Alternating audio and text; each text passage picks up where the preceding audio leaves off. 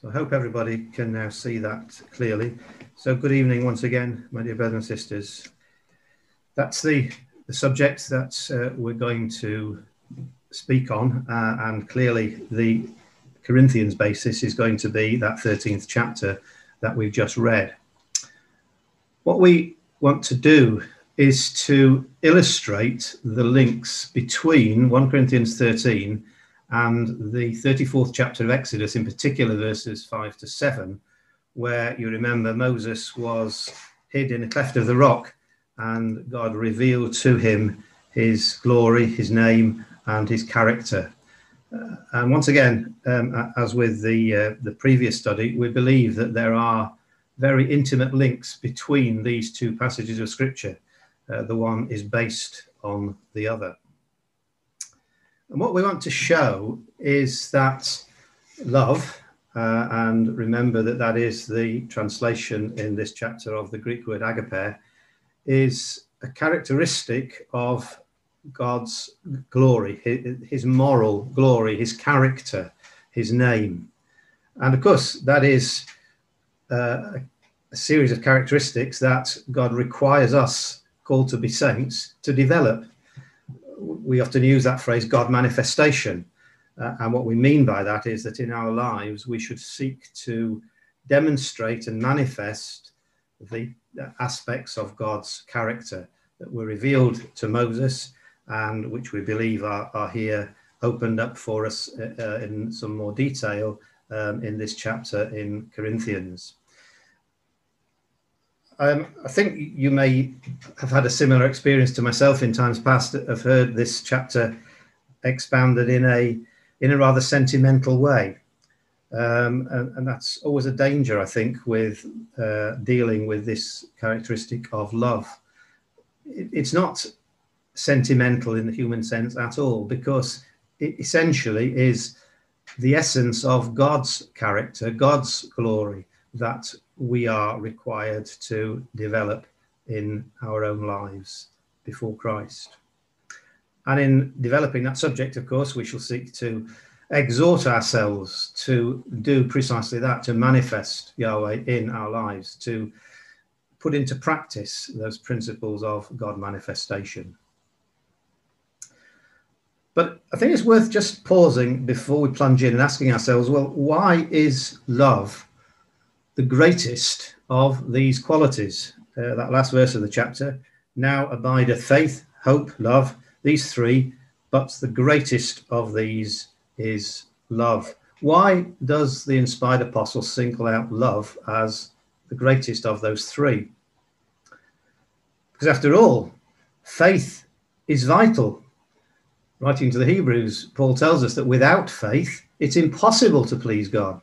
For he that cometh to God must believe that he is, that he exists, and that he is a rewarder of them that diligently seek him. So faith is vitally important for the saint. And hope surely is similarly important. We could have quoted many verses from the Scriptures, particularly from the New Testament, dealing with hope. We just selected that one from Romans 15 as an example. Whatsoever things were written aforetime were written for our learning, that we, through patience and comfort of the Scriptures, might have hope. So one of the whole objects of the Scriptures being inspired and written down and preserved for us is that through our knowledge of them, our understanding of them, we might have hope of eternal life in the kingdom of God beyond the resurrection morn, thinking back to our first study. So faith and hope are absolutely vital parts of the character of the saint. So why is love the greatest? Well, I think the answer is that faith and hope are not divine characteristics. God doesn't require faith. He's above that, so to speak. He doesn't require hope. He is from everlasting to everlasting. But love is a divine quality, a divine characteristic that we are asked to develop and to imitate. And I suggest that that's the difference, and that's why love is singled out as the greatest of those three. So let's just look at the introduction to that chapter. that little section of Corinthians, chapters 12, 13, and 14, really the context is Paul dealing with one of the issues that's possibly had been raised with him by the brethren in Corinth, or if not, that he saw that it was necessary to deal with. That is to say, with Holy Spirit gifts and the way in which they were used within the ecclesia. And he makes it clear in those chapters that the Holy Spirit gifts, which were available, of course, in the first century ecclesia, though they're no longer available, were good. They were vital for the development of the ecclesia and for the instruction of the brethren and sisters. But he then makes it clear that there was something better, something more important, the development of a godlike character. Just go to the last verse of chapter 12. He says, covet earnestly the best gifts. And he's been talking about various Holy Spirit gifts in that 12th chapter. He says, covet earnestly the best gifts. And yet I show unto you a more excellent way.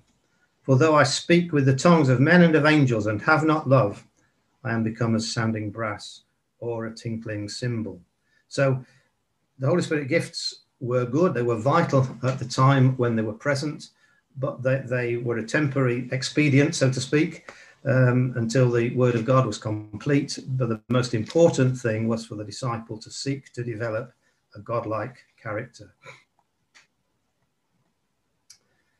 So let's go back to the Exodus background, to what we believe is the Old Testament passage, which is the basis of much of 1 Corinthians 13. So let's go to Exodus chapter 33.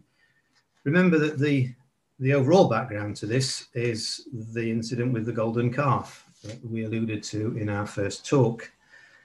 When the nation of Israel had come out of Egypt and had encamped at Sinai, they had entered into a covenant as a nation with God. They promised to obey all his commandments. But only a matter of weeks later, with the incident of the golden calf, that covenant was broken, symbolized by Moses breaking the 2 tablets of stone on which were written the 10 commandments when he came down from the mount. And Moses must have felt very desolated at that time. He and just a few others in the nation were still faithful to that covenant. And so it's in that context that we have this plea from Moses in verse 18 of chapter 33. Moses said, I beseech thee, show me thy glory. He pleaded with God to reveal to him his glory, to show that he was still with the nation, he was still with Moses, that his purpose hadn't been abandoned. And the response, initially verse 19, Yahweh said, I will make all my goodness pass before thee, and I will proclaim the name of Yahweh before thee, and will be gracious to whom I will be gracious, and will show mercy on whom I will show mercy. I think that a number of points come out of that verse. Notice, first of all, the end of the verse, I will be gracious to whom I will be gracious, and will show mercy to whom I will show mercy. God is saying, my covenant now is with individuals, those who respond to me, my glory, my name. The nation as a whole has broken that covenant, but I will be merciful and gracious to those individuals who still respond to me. And he also says, I'll make my goodness pass before thee, and I'll proclaim my name that is before thee. And then what he does, having hidden Moses in the cleft of the rock, we go into chapter 34 and verse 5, Yahweh descended in the cloud and stood with Moses there and proclaimed the name of Yahweh. And Yahweh passed by before him and proclaimed, Yahweh, Yahweh El, merciful and gracious, long-suffering and abundant in goodness and truth, keeping mercy for thousands, forgiving iniquity, transgression and sin, and that will by no means clear the guilty, visiting the iniquity of the fathers upon the children and upon the children's children, unto the third and to the fourth generation. So Moses' plea was, show me thy glory. And what God actually revealed to him was his goodness, his name, and putting together those facets of those verses in chapter 34, his character, which put all those together, they constitute the glory of Yahweh, his goodness, his name, and the various aspects of his character. And of course, those same characteristics were manifested by the Lord Jesus Christ. If you come over into the opening chapter of John's Gospel record, the Apostle records this in verse 14. The Word was made flesh, referring, of course, to the Lord Jesus Christ, and dwelt among us, and we beheld his glory, just like Moses, the glory as of the only begotten of the Father, full of grace and truth. And those last few words of that verse, full of grace and truth, encapsulate and summarize all the various facets of God's goodness, name, and glory and character that were revealed to Moses in Exodus 34. So, as we're reminded, as Jesus reminded his disciples in John chapter 14, when Philip asked him, "Show us the Father," he said, "He that hath seen me hath seen the Father," because he displayed to perfection the goodness, the name, the character, the glory of Yahweh, his Father. And those same characteristics, we believe, are embedded in the agape love of 1 Corinthians 13. Now abideth faith, hope, love, these three, but the greatest of these, because it's a characteristic of God himself that we are required to develop, the greatest of these is love. Now that table on the screen, excuse me, that table on the screen attempts to summarize the linkage between these various passages. You've got down the left-hand side the key words in verses 6 and 7 from Exodus 34. The second column shows the Hebrew word that is there translated.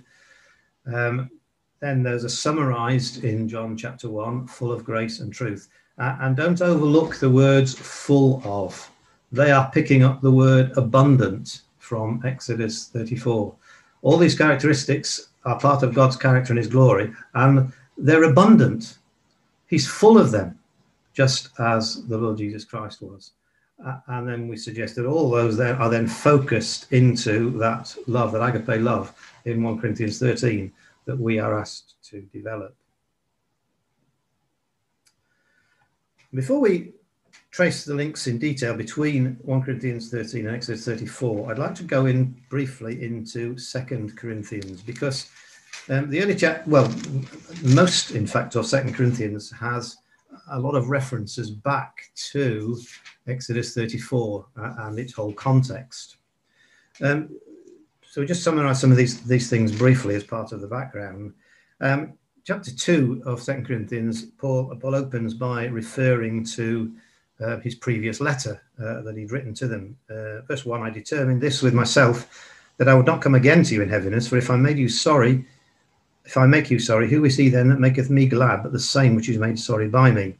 And I wrote this same unto you, lest when I came I should have sorrow from them of whom I ought to rejoice, having confidence in you all, that my joy is the joy of you all. And we recall that in his first letter he'd had to deal with some very serious problems in the ecclesia.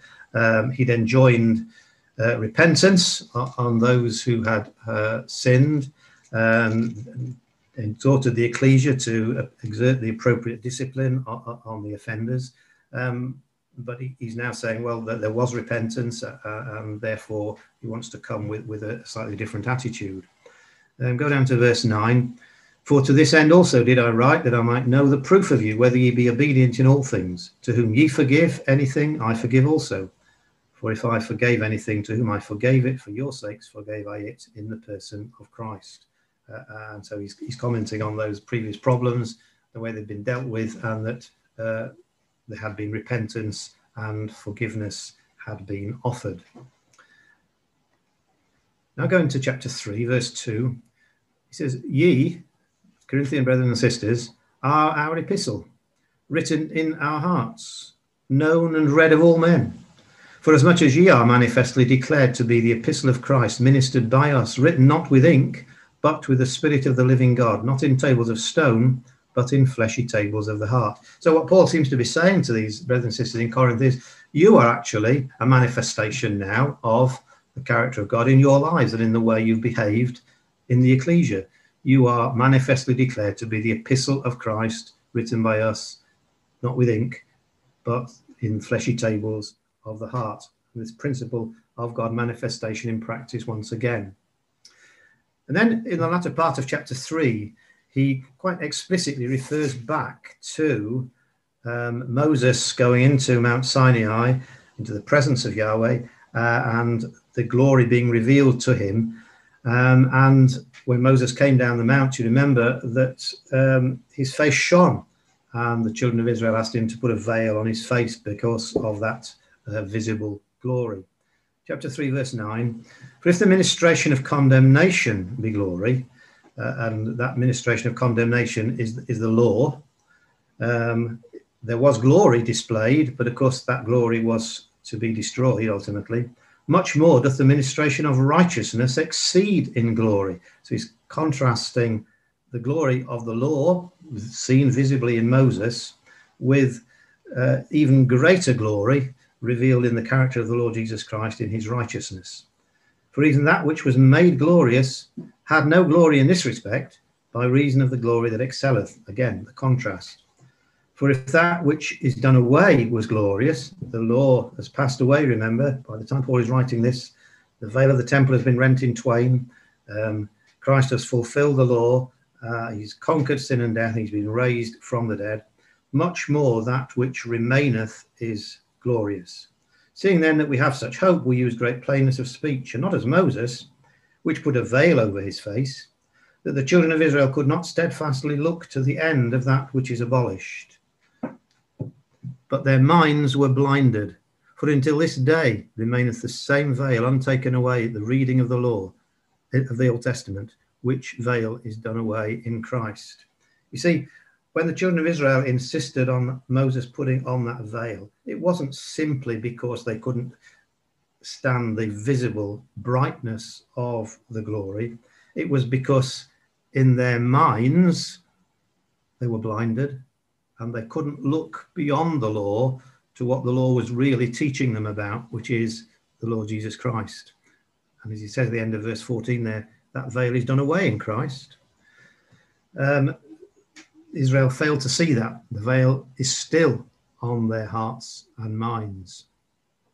But we, by the grace of God, can see that glory of Yahweh manifested in Christ, full of grace and truth. Verse 18, but we all, with open face, with no veil on our face, no veil on our hearts and minds, we can see the glory of God in the scriptures revealed in Christ. We all, with open face, beholding as in a glass the glory of the Lord, are changed into the same image from glory to glory, even as by the Spirit of the Lord. And I think it's just worth commenting on that phrase, being changed into the same image from glory to glory. What does the apostle mean by that? I suggest what he means is that we, without a veil on our hearts and minds, with open face, can see the glorious character of Yahweh revealed in the life and the teaching of the Lord Jesus Christ, that moral glory to which we can aspire, which we should seek to develop as we progress through our discipleship. And if we do progress in that way, and we do develop to some extent that moral glory in our lives, when the Lord returns, we will be changed and inherit that physical glory of a divine nature, being partakers of the divine nature, being changed from glory to glory. And just quickly going into chapter 4, we have been enlightened by that glory and the character of Yahweh, and we must strive to manifest it now. Verse 6 of chapter 4, for God, who commanded the light to shine out of darkness, hath shined in our hearts to give the light of the knowledge of the glory of God. We know about the glory of God. How? Because we see it in the face of Jesus Christ, which is revealed in the scriptures. And we have to strive, it is a strife often, to manifest it in our lives now. Verse 11, for we which live are always delivered unto death for Jesus' sake. Why? That the life also of Jesus might be made manifest in our mortal flesh. We have to strive to manifest that same character that Jesus manifested in our mortal flesh now to the best of our ability. Even though we might be delivered unto death, as Paul was in persecution, and we have to seek of course, to crucify day by day the old man of the flesh. So let's start to trace some of these linkages between these two chapters. First one, this word long suffering that occurs in Exodus 34 verse 6. Well, look back to chapter 13 of 1 Corinthians and we can readily see how that principle is picked up as one of the characteristics of love. Verse 4, love suffereth long. Verse 5, love is not easily provoked. Or verse 7, love beareth all things. You see the connection between the two, the facet of God's character, which is long suffering. Paul quite explicitly 3 times picks it up as a characteristic of love in 1 Corinthians 13. Truth. Well, verse 6 of 1 Corinthians 13, love rejoiceth in the truth. And we say there on the screen, love isn't sentimental. That's not the way to understand this chapter in Corinthians, but it's based on truth. Come back to John chapter 1 again. We already commented on verse 14, but it's worth just repeating that verse because it's an absolutely foundation verse, really, in our understanding of the life of the Lord Jesus Christ. Verse 14 of John chapter 1, the Word was made flesh and dwelt among us, and we beheld his glory, the glory as of the only begotten of the Father, full of grace and truth.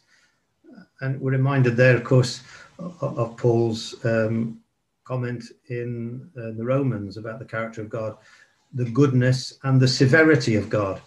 There's mercy, but there is also severity and judgment for those who do not obey the commandments of God and who despise his words. It's full of grace and truth.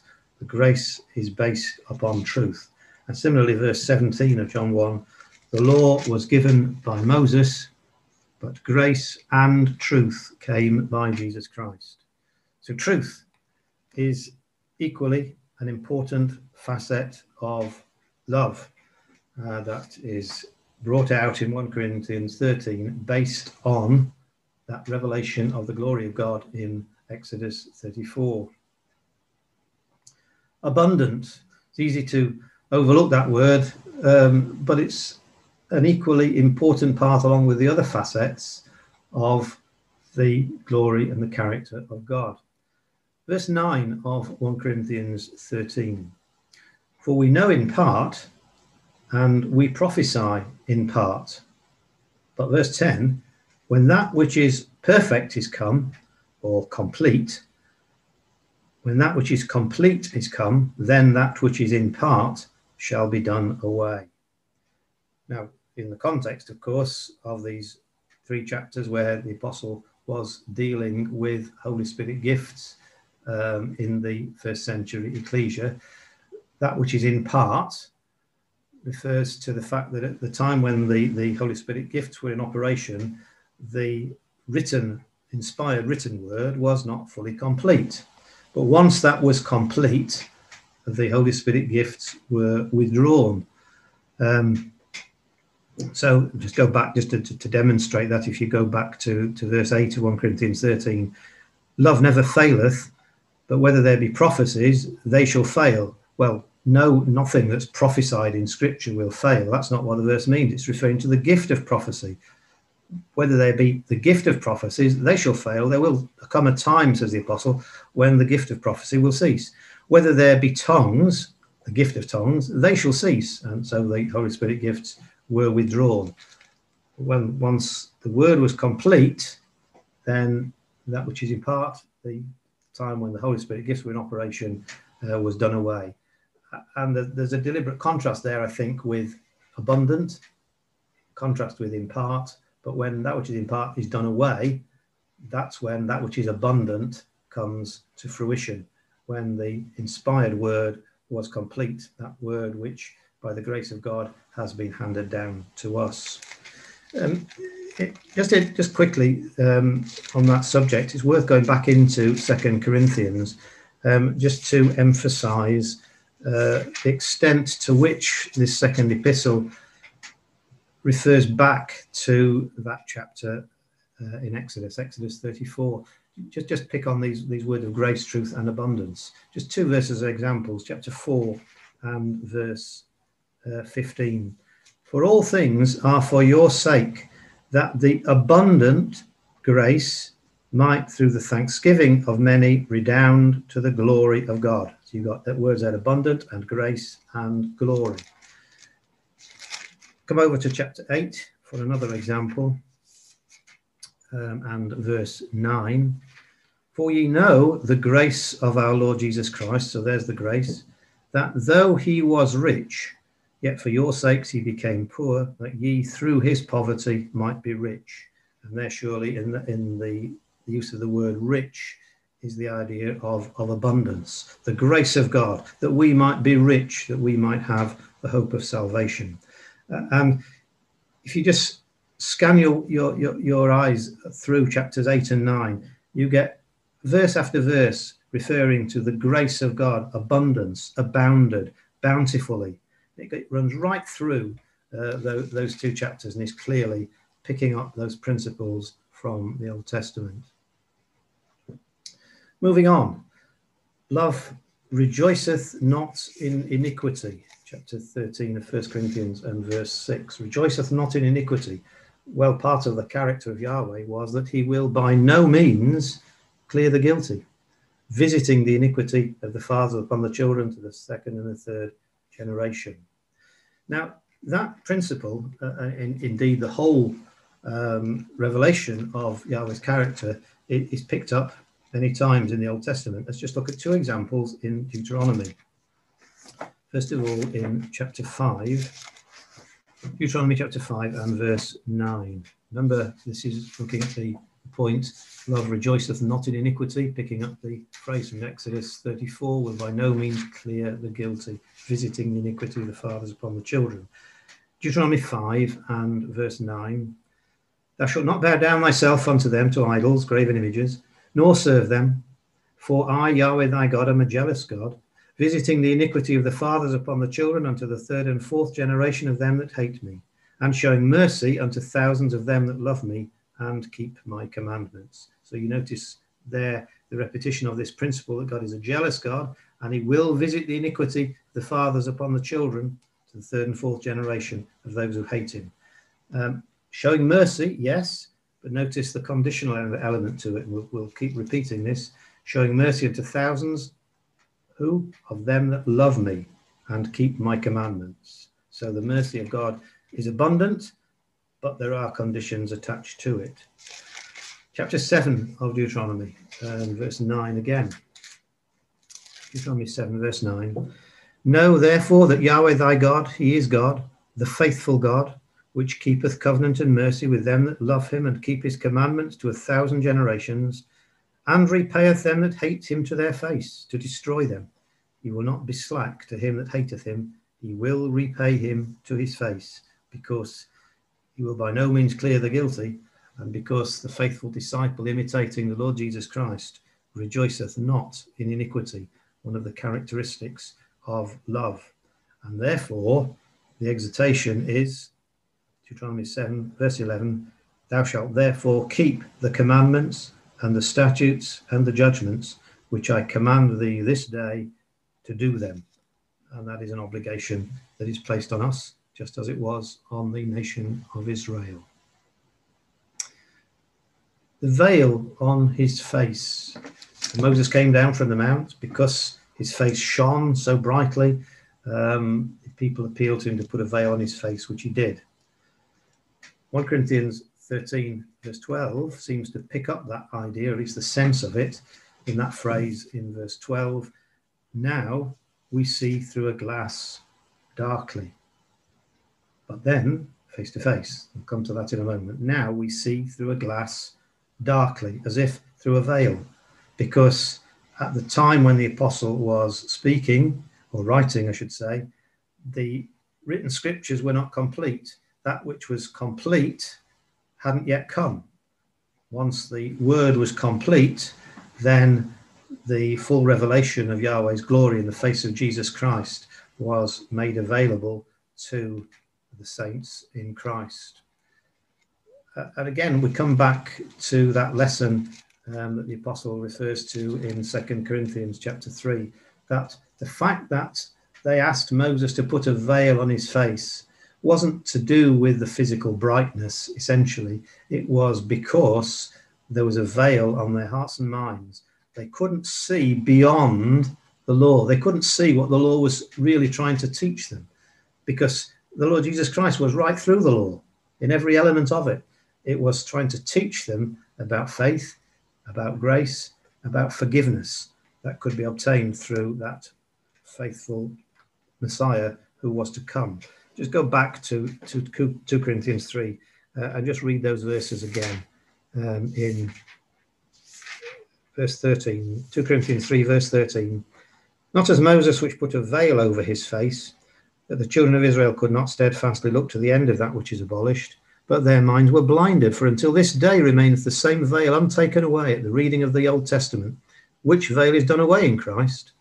But even unto this day, when Moses is read, the veil is upon their heart. The veil on the face is the veil on the heart. But of course, we don't have that veil. We can see the glory of God in the face of Jesus Christ in the Scriptures. Which leads us on to that phrase, face to face, back in 1 Corinthians 13, verse 12. Now we see through a glass darkly, but then face to face. And of course, that's an exact quotation from words in Exodus 33. Let's come back to Exodus 33. Earlier on in the discourse between Yahweh and Moses, we quoted Moses' plea in verse 18, I beseech thee, show me thy glory. You go back to verse 11. Yahweh spake unto Moses face to face, as a man speaketh unto his friend, and he turned again into the camp. So God spake face to face, presumably through the Yahweh angel, to Moses. Special privilege. And that's the phrase that's picked up by the apostle in 1 Corinthians 13. When the scriptures are complete, we will see face to face. We will be able to fully understand the revelation of the glory of God in the face of Jesus Christ. Now, if you're still in Exodus, look at verse 17 and see how this idea of God speaking to Moses face to face is expanded a little further. Verse 17 of Exodus 33. Yahweh said unto Moses, I will do this thing also that thou hast spoken, for thou hast found grace in my sight, and I know thee by name. God knew Moses by name. That was how close the relationship was. His name was and still is in the book of life, and we pray that ours will be also. And there's a similar development of that same close, intimate relationship that existed between Moses and the Father in those words from Numbers chapter 12. With him, with Moses, will I speak mouth to mouth, not in dark speeches. It was a direct communication with his servant. And that is the hope that is set before us, I suggest, brothers and sisters. We quote those words there from John's first epistle. We shall be like him, for we shall see him as he is, face to face, as it were. We shall see the Lord Jesus Christ in the fullness of all his glory, both moral and physical glory. And then there's that phrase, the end of Exodus 33, where God tells Moses that he would hide him in a cleft of the rock, and he said, you'll see my back parts. Now, the Hebrew there apparently has the sense, or can have the sense, of hereafter or time to come. And it occurs in Isaiah chapter 41, which gives us a clue as to the sense of this phrase. Isaiah 41 and verse 23. This is, God is challenging Israel's desire to worship idols, challenging the idols to be able to foretell the future. Verse 23, show the things that are to come hereafter, that we may know that ye are gods. Could the idols tell the future? Of course they couldn't. Yea, do good or do evil, that we may be dismayed and behold it together. They couldn't do anything because they're merely lifeless. But that word hereafter, there, show the things that are to come hereafter, is apparently the same Hebrew as is translated my back parts in Exodus 33. I think, therefore, the sense of that passage back in Exodus 33 is God is saying, through that revelation of his glory, his character, his name to Moses, he's showing him the future. He's showing him that ultimately this is the glory that will be revealed when all flesh shall see it together, as Isaiah comments elsewhere. And of course, idols can't foretell the future, but Yahweh can and does in and through the Lord Jesus Christ. So back in Isaiah 41, verse 28, for I beheld, and there was no man, even among them, and there was no counselor, that when I asked of them could answer a word. Behold, they're all vanity. Their works are nothing.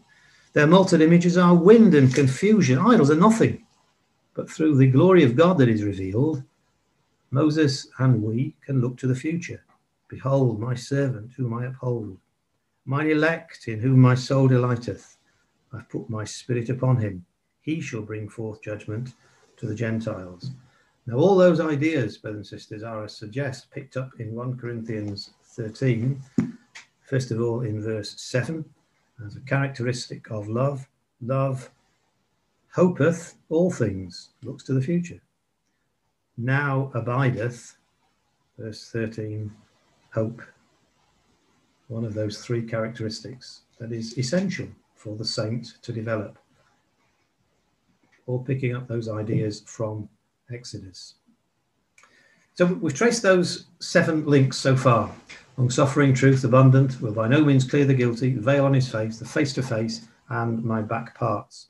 But there's some aspects I'd like us to develop a little further of this agape love as it's set out in 1 Corinthians 13, manifestation of God's character, name, and glory. I'd like to look at it from 3 perspectives. First of all, from the perspective of the word kind, which occurs in 1 Corinthians 13, and from the perspective of those other 2 characteristics that are mentioned there from Exodus 34, forgiving and goodness. Back to that table again that we saw earlier. I've just highlighted some of the points I want to develop, starting with kind. Love is kind. That's in verse 4 of 1 Corinthians 13. Love suffereth long and is kind. I'd like to look at the aspect of forgiving. Character of God is forgiving, and see how that's portrayed in love in 1 Corinthians 13. And also to look at goodness, the goodness of Yahweh. Notice that the word that's translated goodness is the Hebrew word chesed, which actually occurs twice in that passage in Exodus 34. One's translated goodness and one's translated mercy. So love is kind. I've put there on the screen a quotation of Exodus 34 from Nehemiah chapter 9. Thou art a God ready to pardon, says Nehemiah, gracious, merciful, slow in anger. All 3 words in the Hebrew taken out of Exodus 34. And of great kindness. That's the word chesed. It's translated as goodness and mercy in Exodus 34. Here it's translated kindness. And this is one of God's characteristics. So he didn't forsake Israel. So that word chesed, goodness and mercy in Exodus 34, is also kindness. Nehemiah 9 tells us that. And we get the same idea in Psalm 51. Let's just look at the opening verse of Psalm 51. We know that's the psalm, one of the psalms, which is a confession of David after his sin with Bathsheba and Uriah. And he says, Psalm 51, verse 1, have mercy upon me, O God, according to thy loving kindness, according unto the multitude of thy tender mercies, blot out my transgressions. And there, the word loving kindness translates this Hebrew word chesed. So in Exodus 34, it's goodness and mercy. Nehemiah 9, it's kindness. Psalm 51, it's loving kindness. 1 Corinthians 13, verse 4, love is kind. Love is manifesting these aspects of Yahweh's character. And we just notice in passing that verse in Psalm 51, verse 1, the words mercy multitude and mercies, the original Hebrew words, are closely related to the exact Hebrew words that occur in Exodus 34. Still thinking about love being kind, come over to Psalm 103, please. Psalm 103, verse 4. Speaking of God, who redeemeth thy life from destruction, who crowneth thee with loving kindness and mercies. Loving kindness, that's this Hebrew word chesed again, and mercies, Hebrew word racham, again closely related to one of the words in Exodus 34. So when we think of the kind aspect, love is kind, of the agape love, it shows the mercy of God, the goodness of God, the forgiveness aspects of Yahweh's character. But again, we emphasize, and we need to remember this point, because we trust in the Father's mercy. We need the Father's mercy. Without the Father's mercy, we would have no hope. But it is not unconditional. Psalm 103, verse 17. The mercy of Yahweh is from everlasting to everlasting upon them that fear him, and his righteousness unto children's children, to such as keep his covenant, and to those that remember his commandments to do them. Second of those three facets we wanted to develop, looked at love is kind. What about the forgiving aspect? Love suffereth long. 1 Corinthians 13, verse 4. Love suffereth long. God is prepared to forgive, provided there is a repentance. He's prepared to forgive. Exodus 34 tells us he's prepared to forgive iniquity, transgression, and sin. Now that sequence is interesting. There's three words: iniquity, transgression, and sin. Because under the law, there was no sacrifice for transgression. The Hebrew word pesha, which signifies rebellion, a deliberate rebellion and disobedience to the commands of God, except on one occasion. The only occasion when there was a sacrifice that could be offered for transgression was on the Day of Atonement.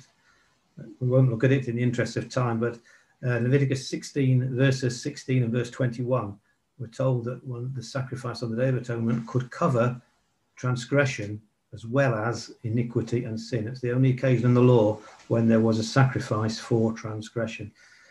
It's been suggested that in some senses the Day of Atonement was in a way outside the law, because it was the only day on which the high priest could go beyond the veil into the most holy place, into the presence of the Yahweh angel. It was taking Israel, if they could only see the lesson, beyond the law to the time when grace would be available, when the veil would be taken down through the perfect sacrifice of God's only Son. That, of course, is developed in the Epistle to the Hebrews.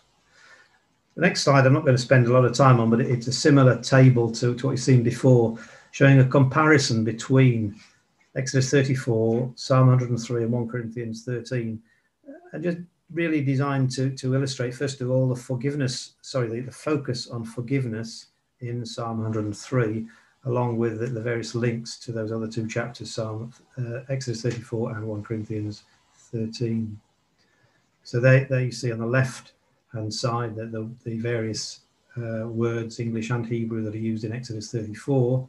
Psalm 103, you see the links, the similarities, but a particular emphasis, I think, on forgiveness there. That's the thrust of Psalm 103. Not unconditional forgiveness, but forgiveness nonetheless.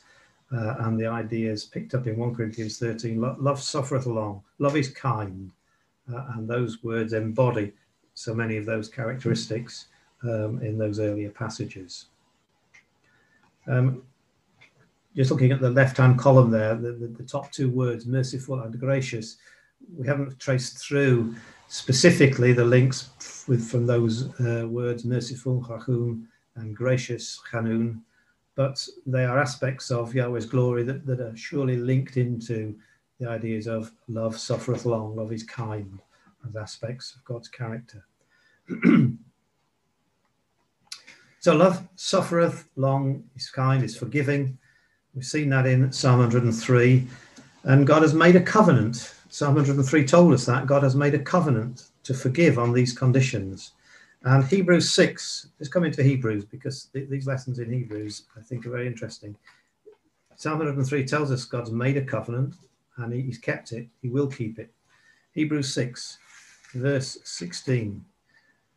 For men verily swear by the greater, and an oath for confirmation is to them an end of all strife, wherein God, willing more abundantly to show unto the heirs of promise the immutability of his counsel, confirmed it by an oath, that by two immutable things in which it was impossible for God to lie, we might have strong consolation, who have fled for refuge to lay hold upon the hope set before us. So God has made a covenant. He's sworn twice. When he swore to Abraham after Abraham had shown he was prepared to offer Isaac in sacrifice, and in Psalm 110 he swore that Lord Jesus Christ will be a priest forever after the order of Melchizedek. Two immutable oaths. And those promises and those oaths, that covenant that God has made, leads to forgiveness.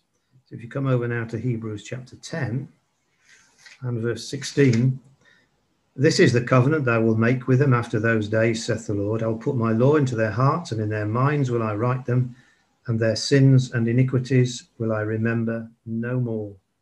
Now, where remission of these is, there is no more offering for sin. The law is done away. There has been one perfect sacrifice, and God has covenanted on the basis of that sacrifice. To those who are faithful and do his commandments, their sins and iniquities will I remember no more. God has done his part, but we have to do ours. Now come down to verse 22. Let us draw near with a true heart, in full assurance of faith, having our hearts sprinkled from an evil conscience and our bodies washed with pure water. Let us hold fast the profession of our faith without wavering, for he is faithful that promised. And let us consider one another to provoke unto love and to good works. I don't know if you've noticed, brothers and sisters, but you've got the same sequence of faith, hope, and love as we've got at the end of 1 Corinthians 13. Verse 22 there, let us draw near with a true heart in full assurance of faith. Verse 23, let us hold fast the profession of our faith. But in fact, the Greek word translated faith there is the word elpis, normally translated as hope. And in verse 24, let us consider one another to provoke unto love, the agape love of 1 Corinthians 13. And just consider the words that Paul uses there. The word consider, the Greek means to perceive thoroughly with their minds, not just giving a passing attention to, it's considering carefully, thinking about, meditating on, perceiving thoroughly. And the word provoke means to excite, to stimulate. Is there not an exhortation there to us, brothers and sisters, that we should seek to understand each other's spiritual needs, and then to stimulate and excite one another concerning spiritual matters and scriptural matters? And that's surely what we're trying to do in these studies today. Moving on fairly quickly, because our time has really gone now. The third facet of agape love we wanted to look at was goodness. Goodness, a key characteristic of Yahweh. It's specified in Exodus 34. The Hebrew word chesed is translated as goodness. It's also translated as mercy. It's the only word that occurs twice in that passage in Exodus 34, which I think tells us that it's an important word. Describe it there as a multifaceted word, because when we develop that word through scripture, it seems to have so many aspects to it. And we can see some of those in 1 Corinthians 13. Just go back there, verse 4. Love suffereth long and is kind. Love envieth not. Love vaunteth not itself, is not puffed up, doth not behave itself unseemly, seeketh not her own, is not easily provoked, thinketh no evil. And just apply those characteristics, first of all, to God. Envieth not, vaunteth not itself, not puffed up, doth not behave itself unseemly, seeketh not her own, is not easily provoked, thinketh no evil. And those are the characteristics that we are asked to develop as well in our lives. Some other aspects of the goodness of Yahweh. Psalm 103 verse 17, the mercy of Yahweh is from everlasting to everlasting upon them that fear him. Eternal. The mercy of God, the goodness of God is eternal. And Psalm 89, just come quickly to Psalm 89. You know, it's a messianic psalm that speaks a lot about the covenants of promise, and particularly the Davidic covenant. There's another aspect of this which is quite interesting. Verse 1, I will sing of the mercies of Yahweh forever. With my mouth I will make known thy faithfulness to all generations. For I said, mercy shall be built up forever. Thy faithfulness shalt thou establish in the very heavens. Verse 14, justice and judgment are the habitation of thy throne. Mercy and truth shall go before thy face. Verse 24, but my faithfulness and my mercy, says God, shall be with him, with the Messiah, and in my name shall his horn be exalted. And finally, verse 28, my mercy will I keep for him forevermore, and my covenant shall stand fast with him. You notice there the repeated mention of mercy, the chesed, the mercy, or the goodness of Yahweh. But did you notice how there is repeated there the aspect of faithfulness? It comes in verse 1, it came in verse 2. It's mentioned in verse 24 again that we looked at, and it's mentioned implicitly in verse 28 because God's covenant will stand forevermore. It's interesting that the Revised Standard Translation, which Brother Barry used in his reading of 1 Corinthians 13, in Exodus, in the New Testament, in Exodus, it translates the word chesed as steadfast love. And that seems to be picking up this aspect of the faithfulness of God's love and mercy. And so there is a lovely contrast between God's goodness and his mercy and his love and the natural characteristics of man. We read in Hosea, O Ephraim, what shall I do unto thee? O Judah, what shall I do unto thee? For your goodness is as a morning cloud, and as the early dew, it goeth away. Man's goodness is worthless. It passes away like a vapor. But God's goodness, his mercy, is from everlasting to everlasting, because he is a faithful God. His love is steadfast. So let's draw to a conclusion with some exhortations. This agape love is a characteristic of Yahweh. And when Paul expounds it in 1 Corinthians 13, it's intimately based, we suggest, on the revelation of Yahweh's glory, his name and his character revealed in Exodus chapter 34. And these characteristics, this glory, the saints are asked to develop, to manifest God in our lives, as we've noted already from those words in 1 Corinthians 13. And it's multifaceted, multidimensional. All these aspects there are part of love, mercy, goodness, long-suffering, forgiving, gracious, kind, truthful, pitying, faithful, enduring, abundant in all these aspects, and looking in hope to fulfillment of Yahweh's sworn covenants. And if we can even go some way to develop those characteristics in our lives, we will be, to some extent, manifesting God and his glory and his character in the way that we live. Let's conclude in 2 Corinthians, just by quickly running through a series of verses which will allow us to draw to a conclusion. Verse 18 of chapter 3, that our perception of God, Yahweh's glory changes. We behold his face with open face as in a glass, the glory of the Lord. We're changed into the same image from glory to glory. Let our perception of the glory of God change us day by day, because we have received mercy. Verse 1 of chapter 4, therefore, seeing we have this ministry, as we have received mercy, we faint not, but have renounced the hidden things of dishonesty, not walking in craftiness, nor handling the word of God deceitfully, but by manifestation of the truth, commending ourselves to every man's conscience in the sight of God. We've received mercy, so let's renounce the things of the flesh and seek to manifest the truth in our lives and manifest the light of Yahweh's glory that's been revealed to us.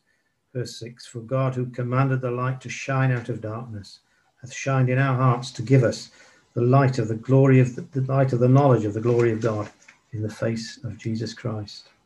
And let's do that in a life of sacrifice in our mortal bodies, because we have this treasure in earthen vessels, that the excellency of the power may be of God and not of us.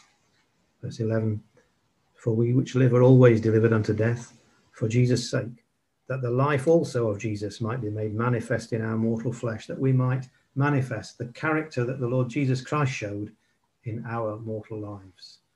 And above all, brothers and sisters, don't be cast down, but focus on the glory that shall be revealed. For which cause we faint not, but though our outward man perish, yet the inward man is renewed day by day. For our light affliction, which is but for a moment, worketh for us a far more exceeding and eternal weight of glory, while we look not at the things which are seen, but at the things which are not seen. For the things which are seen are temporal, but the things which are not seen are eternal.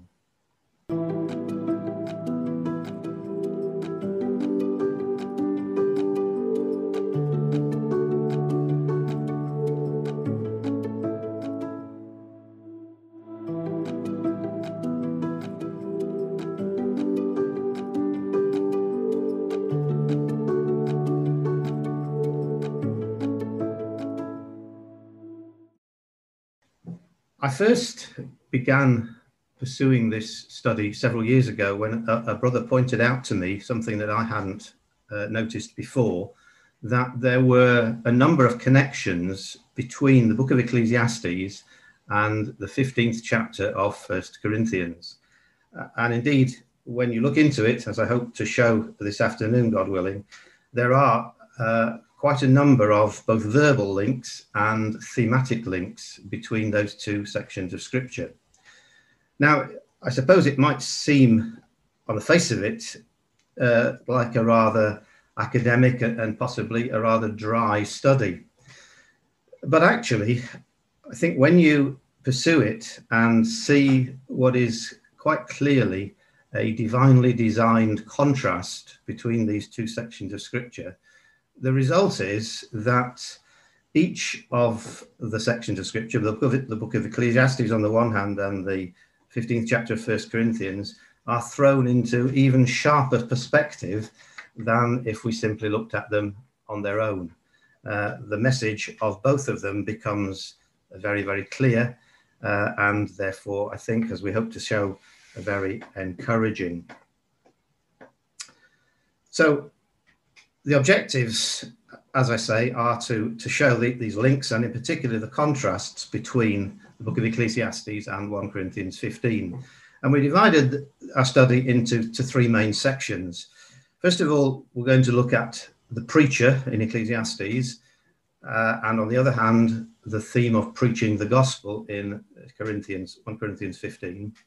Secondly, the linked themes of labor, vanity, and things done under the sun in Ecclesiastes, compared to our theme, your labor is not in vain in the Lord, taken, of course, from the last verse of 1 Corinthians 15. And then thirdly, perhaps rather briefly, to look at the contrast between mortality and death, which are presented to us very starkly in Ecclesiastes, and on the other hand, of course, the overriding theme of 1 Corinthians 15 of resurrection, the resurrection of the Lord Jesus Christ himself, and the hope that it gives us of resurrection from the dust to eternal life, should we fall on sleep before the Master returns.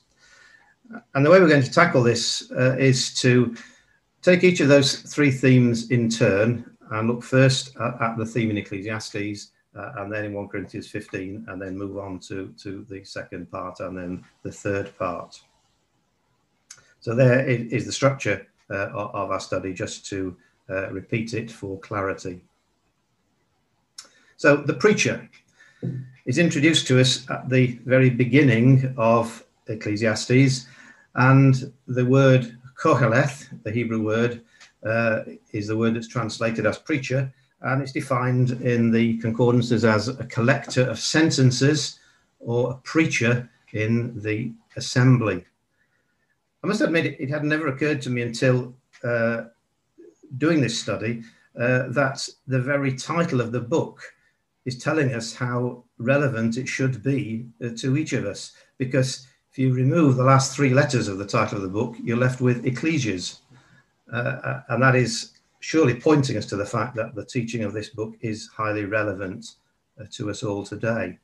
Now, this word, Koheleth, translated as preacher, is only used in the book of Ecclesiastes, because 7 times, and I've put the references there on the screen. Let's just go back to chapter 1, and we can see the first 3 of those occurrences. Verse 1, the words of the preacher, the son of David, king in Jerusalem.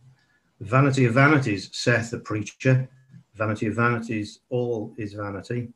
And if you come down to verse 12, I, the preacher, was king over Israel in Jerusalem. And of course, when you put those verses together, it tells us beyond any doubt that the author of this book was Solomon, the son of David, who was king in Jerusalem. And as we say, the word only occurs in the book of Ecclesiastes, those 7 times, those references on the screen, 3 in chapter 1, 3 in chapter 12, and just 1 in the middle in chapter 7. And maybe the fact that it occurs 7 times is significant. We're all familiar, I'm sure, with the significance of the number 7 in Scripture, the number of completion or divine perfection. And if we included the title of the book in that number, then it occurs 8 times. So we've got divine perfection,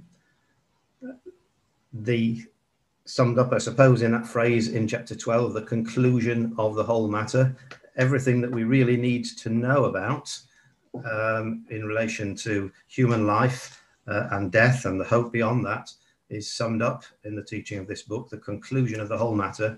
But because if we include the title, it occurs 8 times, it's pointing us to something beyond, to a new beginning, a new creation. And that surely is what's brought before us in 1 Corinthians 15, the resurrection to eternal life.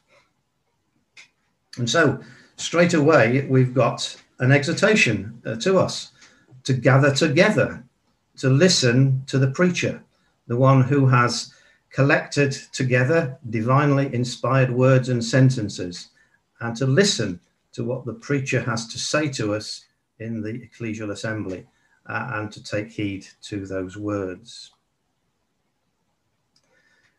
And that word for the preacher comes from a common Hebrew root verb in the Old Testament, the word kahal, meaning to gather or to assemble.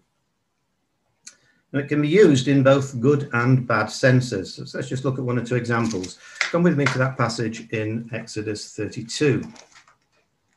And this, as we've said, is the context concerning the golden calf.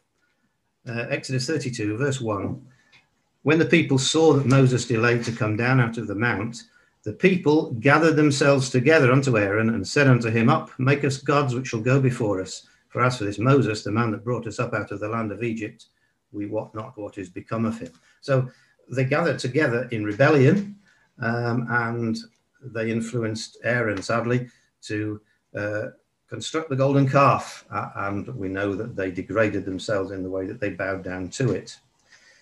And there are other examples of the use of that word in a bad sense. We've put 2 other examples there on the screen, one from Numbers chapter 16, where Korah and his associates gathered together in rebellion against Moses and the authority of Yahweh that was vested in Moses. And the other example there in Ezekiel 38, still future, of course, or at least a process that's beginning to gather. Gog and his host, who will assemble themselves to come down into the land of Israel. And in those passages, that word is translated as either to gather or to assemble. But it's also used in a good sense. If you're still in Exodus, just turn on to chapter 35, where we read in verse 1, Moses gathered all the congregation of the children of Israel together and said unto them, These are the words which Yahweh hath commanded, that ye should do them. So there, the children of Israel were all gathered together to listen to Yahweh's words spoken through his mouthpiece, through Moses, as an instruction to them. Similarly, in Numbers chapter 8, and we won't go there in the interest of time, The chapter records for us the rituals associated with the consecration of the priests. And the instruction there was to gather the whole assembly of the children of Israel. They all came together to witness the consecration of the priests, who were, of course, to act on their behalf between them and their God. And let's look at that other example there in 1 Kings, because this involves Solomon, who, of course, as we noted already, was the author, the divine penman, if you like, of the book of Ecclesiastes. And 1 Kings 8 records the dedication of the temple that Solomon had built under divine instruction in Jerusalem. 1 Kings chapter 8, verse 1. Then Solomon assembled, that's the word, assembled the elders of Israel and all the heads of the tribes, chief of the fathers of the children of Israel, unto King Solomon in Jerusalem, that they might bring up the ark of the covenant of Yahweh out of the city of David, which is Zion. And all the men of Israel assembled themselves, there it is again, they assembled themselves unto King Solomon at the feast in the month Ethanim, which is the 7th month. So there you have some examples of the use of that word. It struck me when I was looking through these notes again in preparation for giving this study today, that this word has a particular resonance in the circumstances in which we find ourselves at the moment in the middle of this pandemic. It has to do on every occasion with people gathering themselves together in the same place to listen to the words of God. Just come to another example of it in Leviticus chapter 8. We read this just a few days ago in our daily readings. Leviticus chapter 8 and verse 3. The instruction given by God with regards to the consecration of the priests. Verse 3, gather thou, that's the word, gather thou all the congregation together unto the door of the tabernacle of the congregation. And Moses did as Yahweh commanded him, and the assembly was gathered together unto the door of the tabernacle of the congregation. They were gathered together physically in one place. And I think this is especially, where possible, the requirement that God places on us in relation to the breaking of bread. 3 times in 1 Corinthians 11, a chapter that we often quote in introducing the emblems, Paul refers to the brothers and sisters in the ecclesia at Corinth as being gathered together, and on one occasion in verse 20 says they were gathered together into one place. And he meant physically, because he draws the contrast between, on the one hand, eating their own food at home and then gathering together in one place to keep the memorial feast. Now, of course, we have to recognize that there are all sorts of different circumstances that as individuals and ecclesias we face. For example, those ecclesias that haven't got their own halls may not have access to those halls at the moment, and that's beyond their control. And there are individuals who may be suffering chronic illness, and it would be inappropriate for them at the present time to gather with others. But nevertheless, I would suggest, brothers and sisters, that where it is possible to do so, we should, particularly at the memorial meeting, gather together into one place. It's true, of course, that we have to be subject unto the higher powers, but it's also true, as the Apostle Peter says in Acts, that we ought to obey God rather than men. And we have to make sure we've got the right balance between those sets of rules. That was a digression. Let's come back to the focus of our study. The preacher, this word koheleth, used only in a good sense in Ecclesiastes. Yes, in a good and a bad sense in different parts of Scripture, but only in a good sense in Ecclesiastes. And as we've said, mainly in chapters 1 and 12, 3 occurrences in each and just one in the middle of the book. So it sits, this word, almost like bookends to the book of Ecclesiastes. Let's just turn over to look at the occurrences of it quickly in chapter 12, verse 8. Ecclesiastes chapter 12, verse 8. Vanity of vanities, saith the preacher, all is vanity. Moreover, because the preacher was wise, he still taught the people knowledge, yea, he gave good heed and sought out and set in order many proverbs. The preacher sought to find out acceptable words, and that which was written was upright, even words of truth. And having pulled all those wise sentences and words together, he says, verse 13, let us hear the conclusion of the whole matter. Fear God, keep the commandments, for this is the whole duty of man. And he's pulled together divine wisdom on life, mortality, death, and our responsibility to God. So what about this theme in 1 Corinthians 15? Well, if you open your Bibles at that chapter, you find at the very beginning of the chapter, we come across the word preach. In fact, there are two different Greek words used for preach in 1 Corinthians 15. First one occurs in verses 1 and 2. Moreover, brethren, I declare unto you the gospel which I preached unto you, which also ye have received, and wherein ye stand, by which also ye are saved, if ye keep in memory what I preached unto you, unless ye have believed in vain. And the word in those two verses is the Greek word euangelizo. We get the word evangelize or evangelist from that Greek word. And it means to show glad tidings or to bring good news. And that clearly relates to the gospel of salvation. There's another Greek word that's used in this chapter and is also in the King James Version translated as preach. Verse 11. Therefore, whether it were I or they, so we preach, and so ye believed. Now, if Christ be preached that he rose from the dead, how say some among you that there is no resurrection of the dead? And verse 14. If Christ be not risen, then is our preaching vain, and your faith is also vain. And that's the verb kerosao, or the related noun in verse 14, kerugma. And that means to proclaim the gospel as a herald. Now, clearly, those two words complement each other. The gospel is good tidings, the good news of salvation, and the apostle proclaimed it as a herald, announced it as something that was absolutely vital for men and women to hear, a matter of life and death. And that good news is summarized in a series of phrases through this chapter. The gospel, the resurrection of the dead. Now is Christ raised, Christ the first fruits. Death is swallowed up in victory.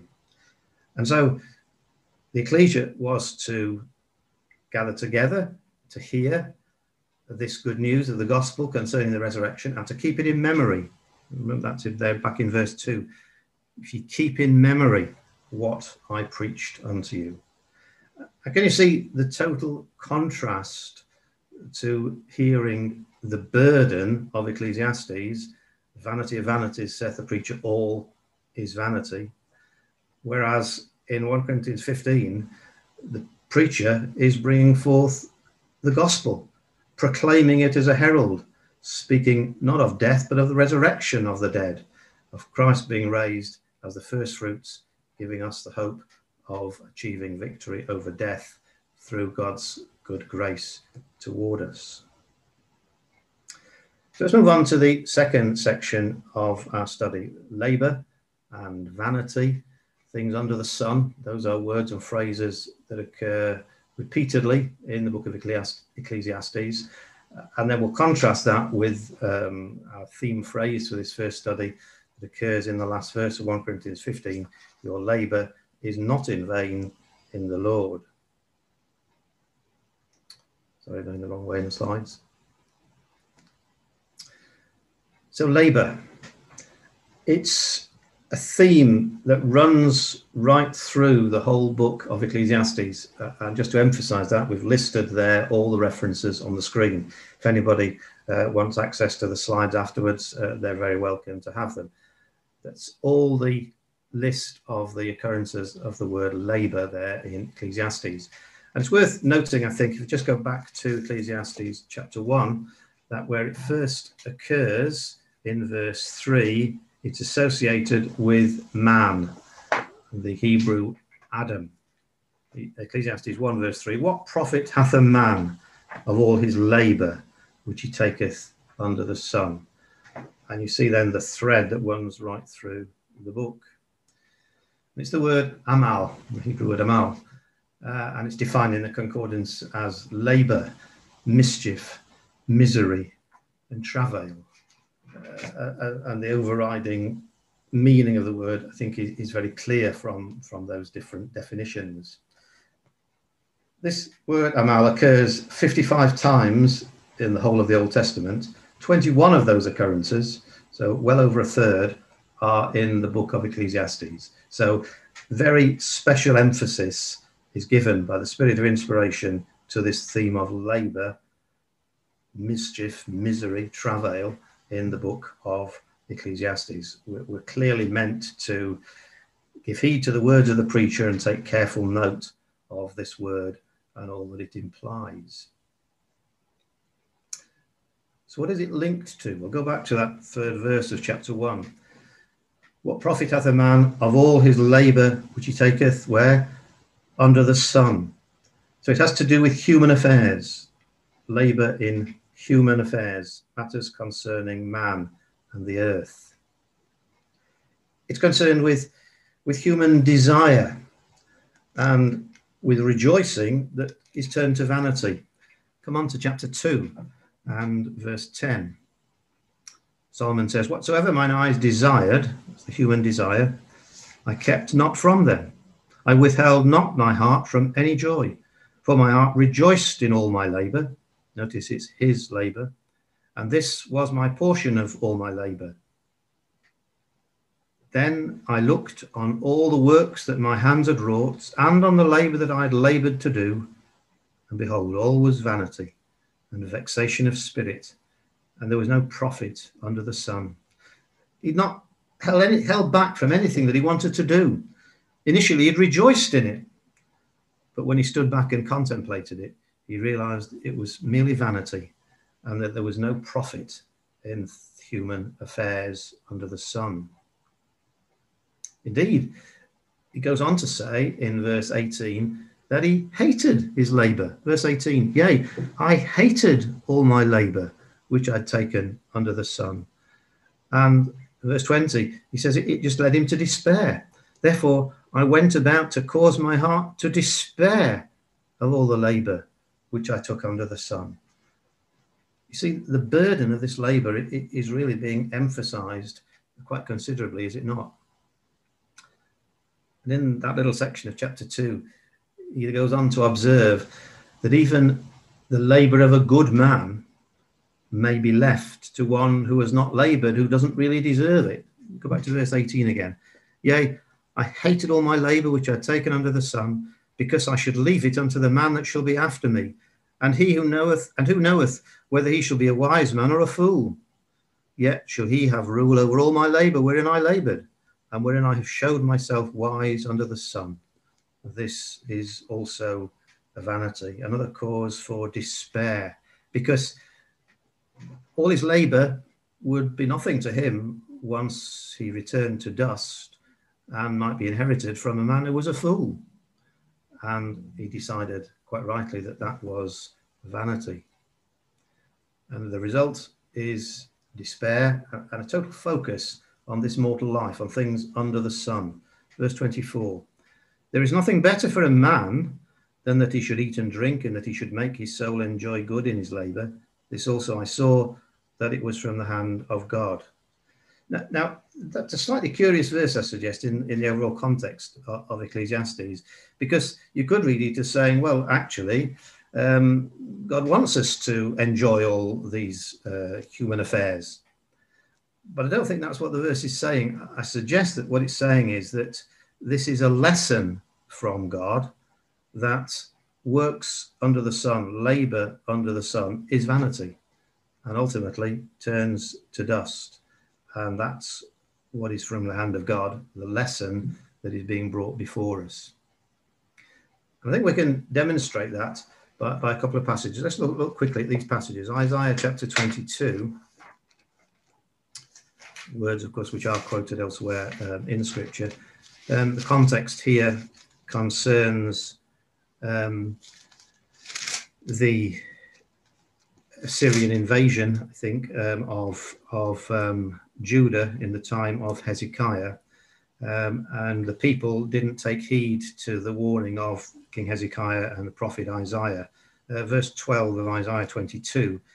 In that day did the Lord Yahweh of hosts call to weeping and to mourning and to baldness and to girding with sackcloth, because the Assyrians had invaded because of the sinfulness of the people.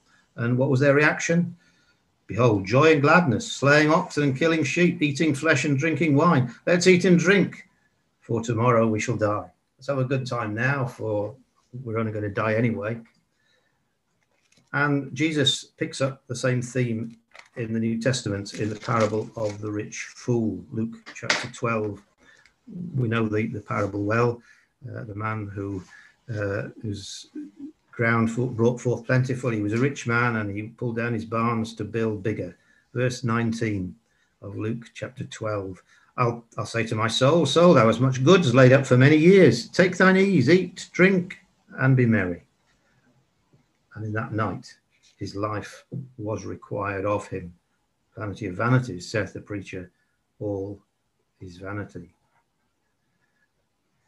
And that word vanity occurs no less than 37 times in the book of Ecclesiastes, and there's the list on the screen. 37 out of a total of 64 occurrences in the Old Testament. So more than half the occurrences of this word are in Ecclesiastes. I think verse 2 of chapter 1 must be unique in Scripture, in that the same word occurs no less than 5 times in the same verse. Chapter 1, verse 2. Vanity of vanities, saith the preacher. Vanity of vanities, all is vanity. You can hardly miss the emphasis on it. And notice also, as I've emphasized there on the screen, in a number of the occurrences where this word occurs, it is directly associated with death. Let's just take one example in chapter 3 and verse 19. That which befalleth the sons of men befalleth beasts, even one thing befalleth them. As the one dieth, so dieth the other. Yea, they have all one breath, so that a man hath no preeminence above a beast, for all is vanity. And vanity is associated with death, with returning to dust. The Hebrew word is the word hebel, translated variously as vanity, vain, or vapor, things which quickly vanish. You see them for a moment and then they're gone.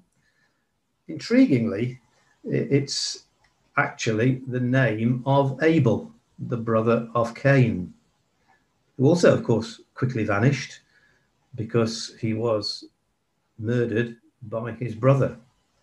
But, of course, as we're told in Hebrews, he being dead yet speaketh. He was a faithful man, and he will rise again, which is almost pointing us to 1 Corinthians 15 again.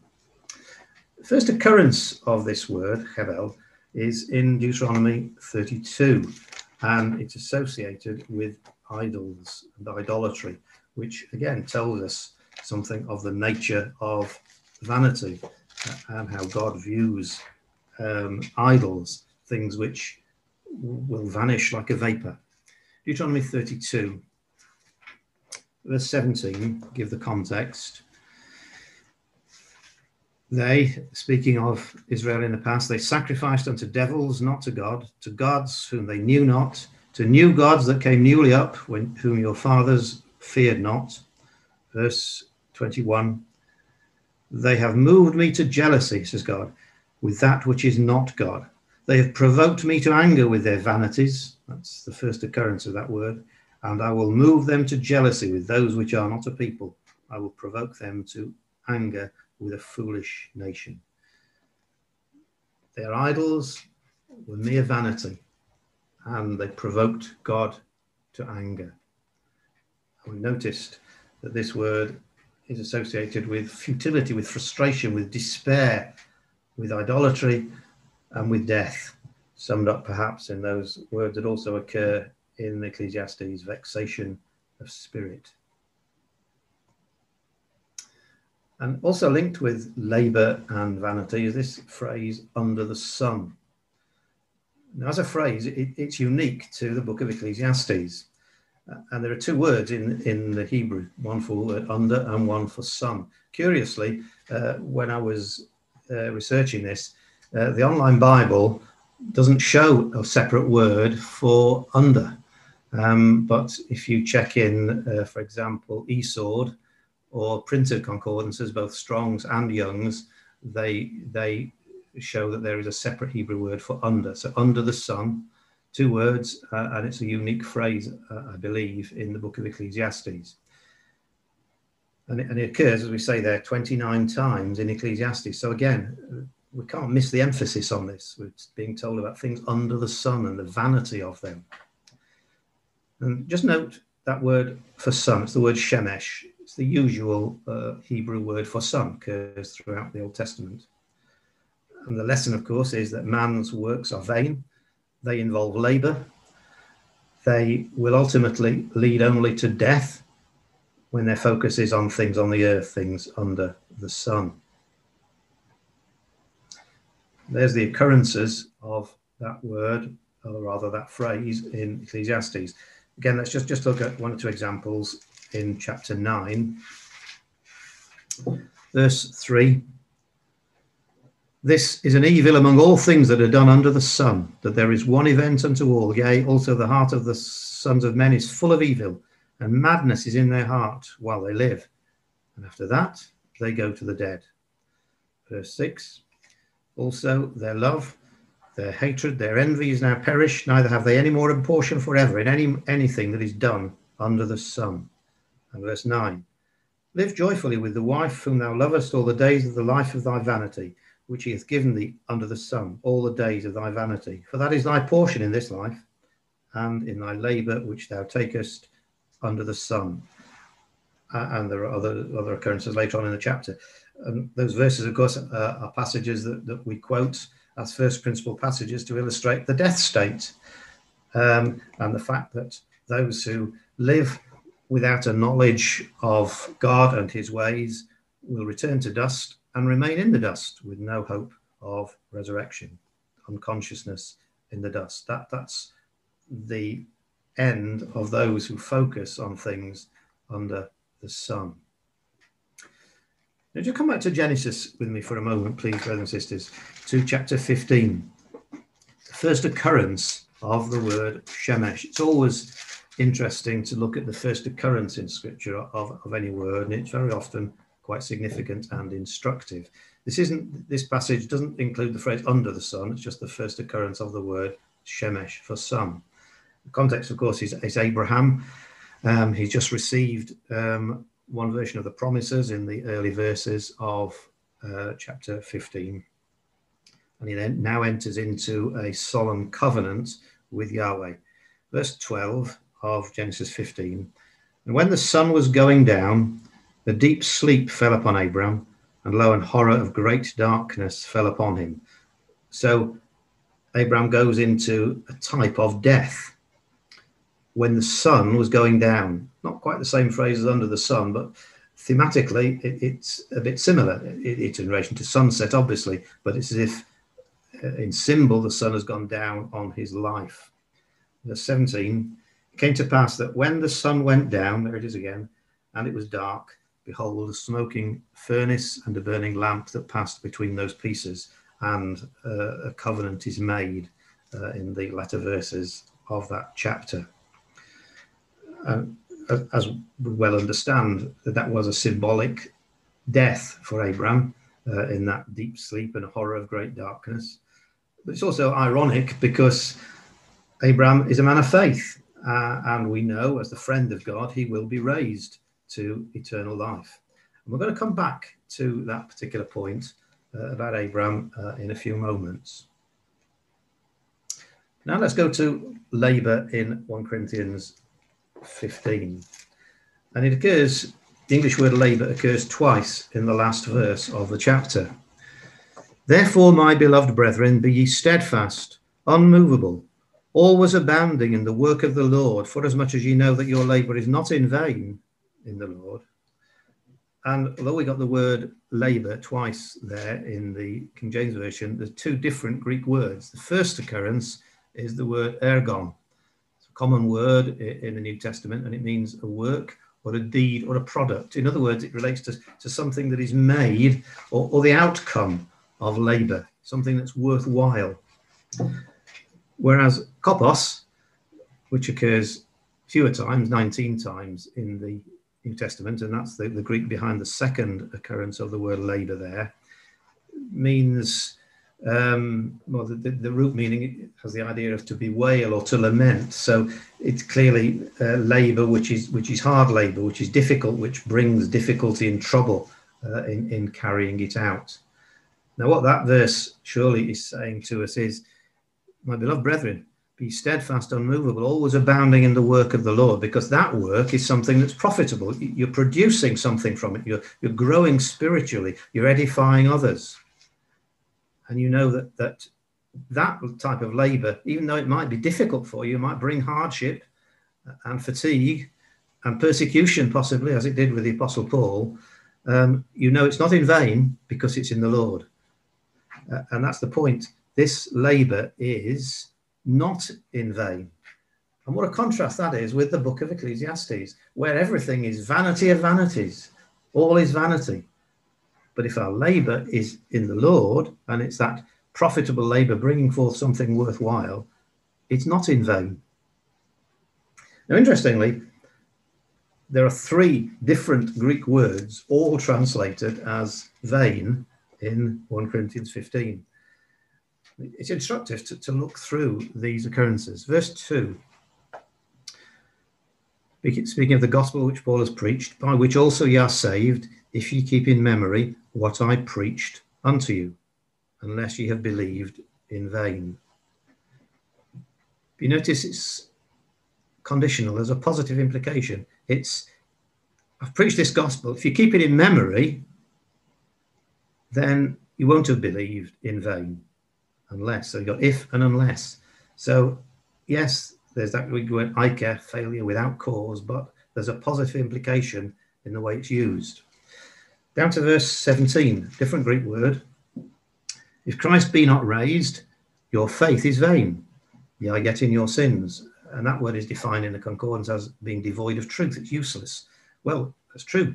If Christ didn't rise from the dead, our faith is indeed useless. It's worthless. It's not based on truth, and we have no hope. But again, you notice the conditional word if Christ be not raised, your faith is vain. But of course, Christ was raised from the dead. Now is Christ raised. Therefore, our faith is not vain. And the third word occurs 3 times. The word kenos, defined as vain, empty, devoid of truth again. Verse 10, by the grace of God I am what I am, and his grace which was bestowed upon me was not in vain. But I laboured more abundantly than they all, yet not I, but the grace of God which was with me. Verse 14, if Christ be not risen, then is our preaching vain, and your faith is also vain. And verse 58, the last verse, the last phrase, you know that your labour is not in vain in the Lord. But again, you notice the positive implications. Verse 10, not in vain. Verse 14, if Christ be not risen, then your faith is vain, but Christ is risen. Therefore, our faith is not vain. And the last verse, our labour is not in vain if it's in the Lord. So contrast again with Ecclesiastes. In Ecclesiastes, vanity of vanities, all is vanity, saith the preacher. But Paul is saying here through the Spirit in 1 Corinthians 15, because Christ is risen, then our faith is not in vain, nor is our labour in the Lord. So the positive reason is, of course, the resurrection of Christ. So our labour is not in vain if it's in the Lord. And we suggest, brothers and sisters, that phrase, in the Lord, our labour is not in vain if it's in the Lord, is a deliberate contrast with the phrase under the sun in Ecclesiastes. Everything that's under the sun is associated with man, with Adam, with death, with labour. But if our labour is in the Lord, then it's not in vain. I go back to that passage we looked at in Genesis 15 in relation to Abraham. Although the sun went down, Abraham wasn't looking down at the earth. He wasn't concentrating on things under the sun. The chapter tells us quite specifically that before or when these promises were given, he had first looked toward heaven. Go back to verse 5. God brought Abraham forth abroad and said, "Look now toward heaven, and tell the stars, if thou be able to number them." He said unto him, "So shall thy seed be." And he believed in Yahweh, and he counted it to him for righteousness. And he said unto him, "I am Yahweh that brought thee out of Ur of the Chaldees, to give thee this land to inherit it." And so the covenant was made, as we read in verse 17. When the sun went down, it was dark, behold, a smoking furnace, and a burning lamp that passed between those pieces. And in the same day Yahweh made a covenant with Abraham, saying, "Unto thy seed have I given this land, from the river of Egypt unto the great river, the river Euphrates," and so on. Because Abraham obeyed God's command and looked toward heaven, as opposed to looking down to the earth, things under the sun, his perspective was on divine matters, on heavenly matters, not human matters. And therefore he's a man of faith, and he entered into that covenant and will be raised. So we now know he sleeps in faith. He's been sleeping in the dust of the earth for many centuries, but he died in faith, and he will rise again to eternal life. And there's just a list very quickly of that. There are various phrases in 1 Corinthians 15 which I think are consistent with that phrase in the last verse, "in the Lord."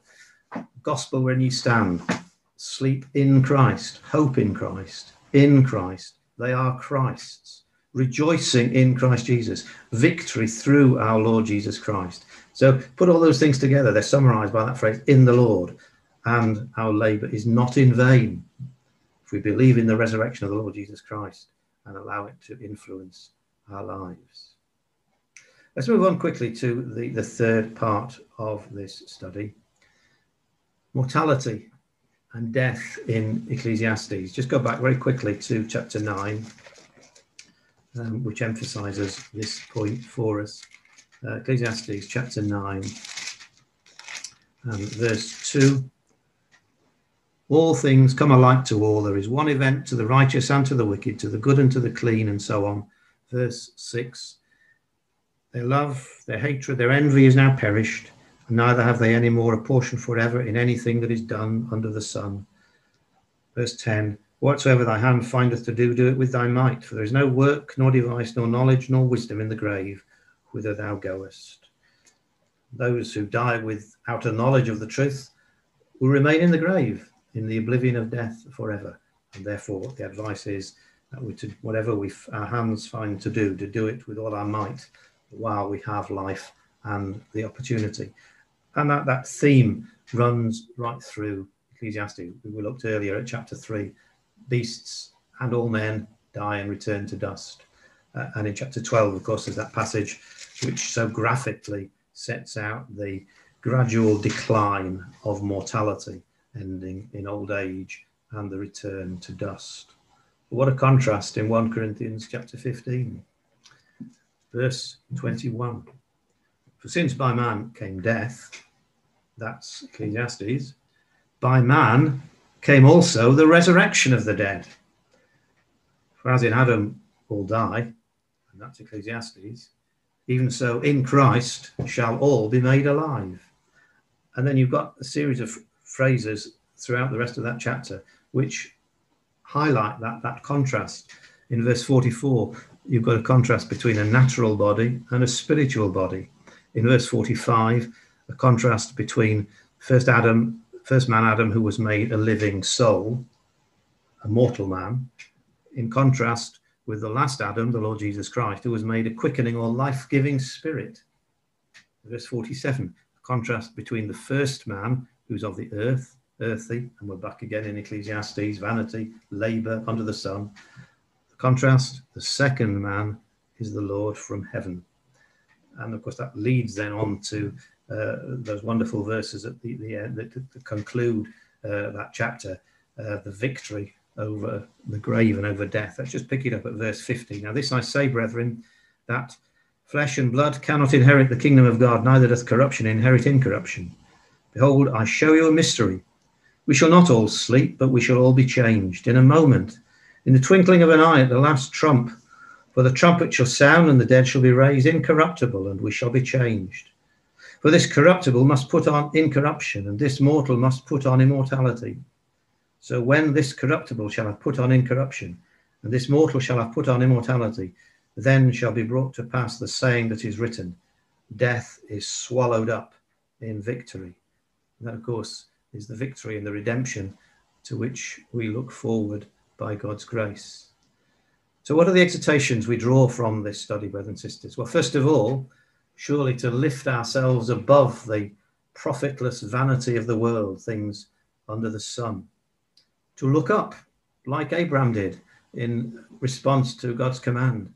As a result, he received the promises to inherit the land, and he entered into that solemn covenant. Look up, not focus on things under the sun. And remember that we are in the Abrahamic covenant through our faith and through our baptism and through the shed blood of the Lord Jesus Christ. And if we remain faithful, we shall not all sleep. Even though we might fall on sleep before Christ comes, we shall be raised to eternal life. And so we should give thanks for the resurrection of the Lord Jesus Christ. And surely each week when we take part in the memorial meeting and we give thanks for the emblems and for what they represent, part of that is giving thanks for the resurrection of the Lord Jesus Christ, because he died a sinless sacrifice, and so the grave could not hold him. And we should also take hold of positive exhortations, and there are positive exhortations even in that solemn book of Ecclesiastes. Whatsoever thy hand findeth to do, do it with all thy might. Take every opportunity to serve God while we have life.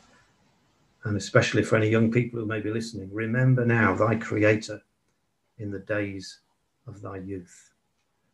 So our conclusion, two passages, one from Ecclesiastes.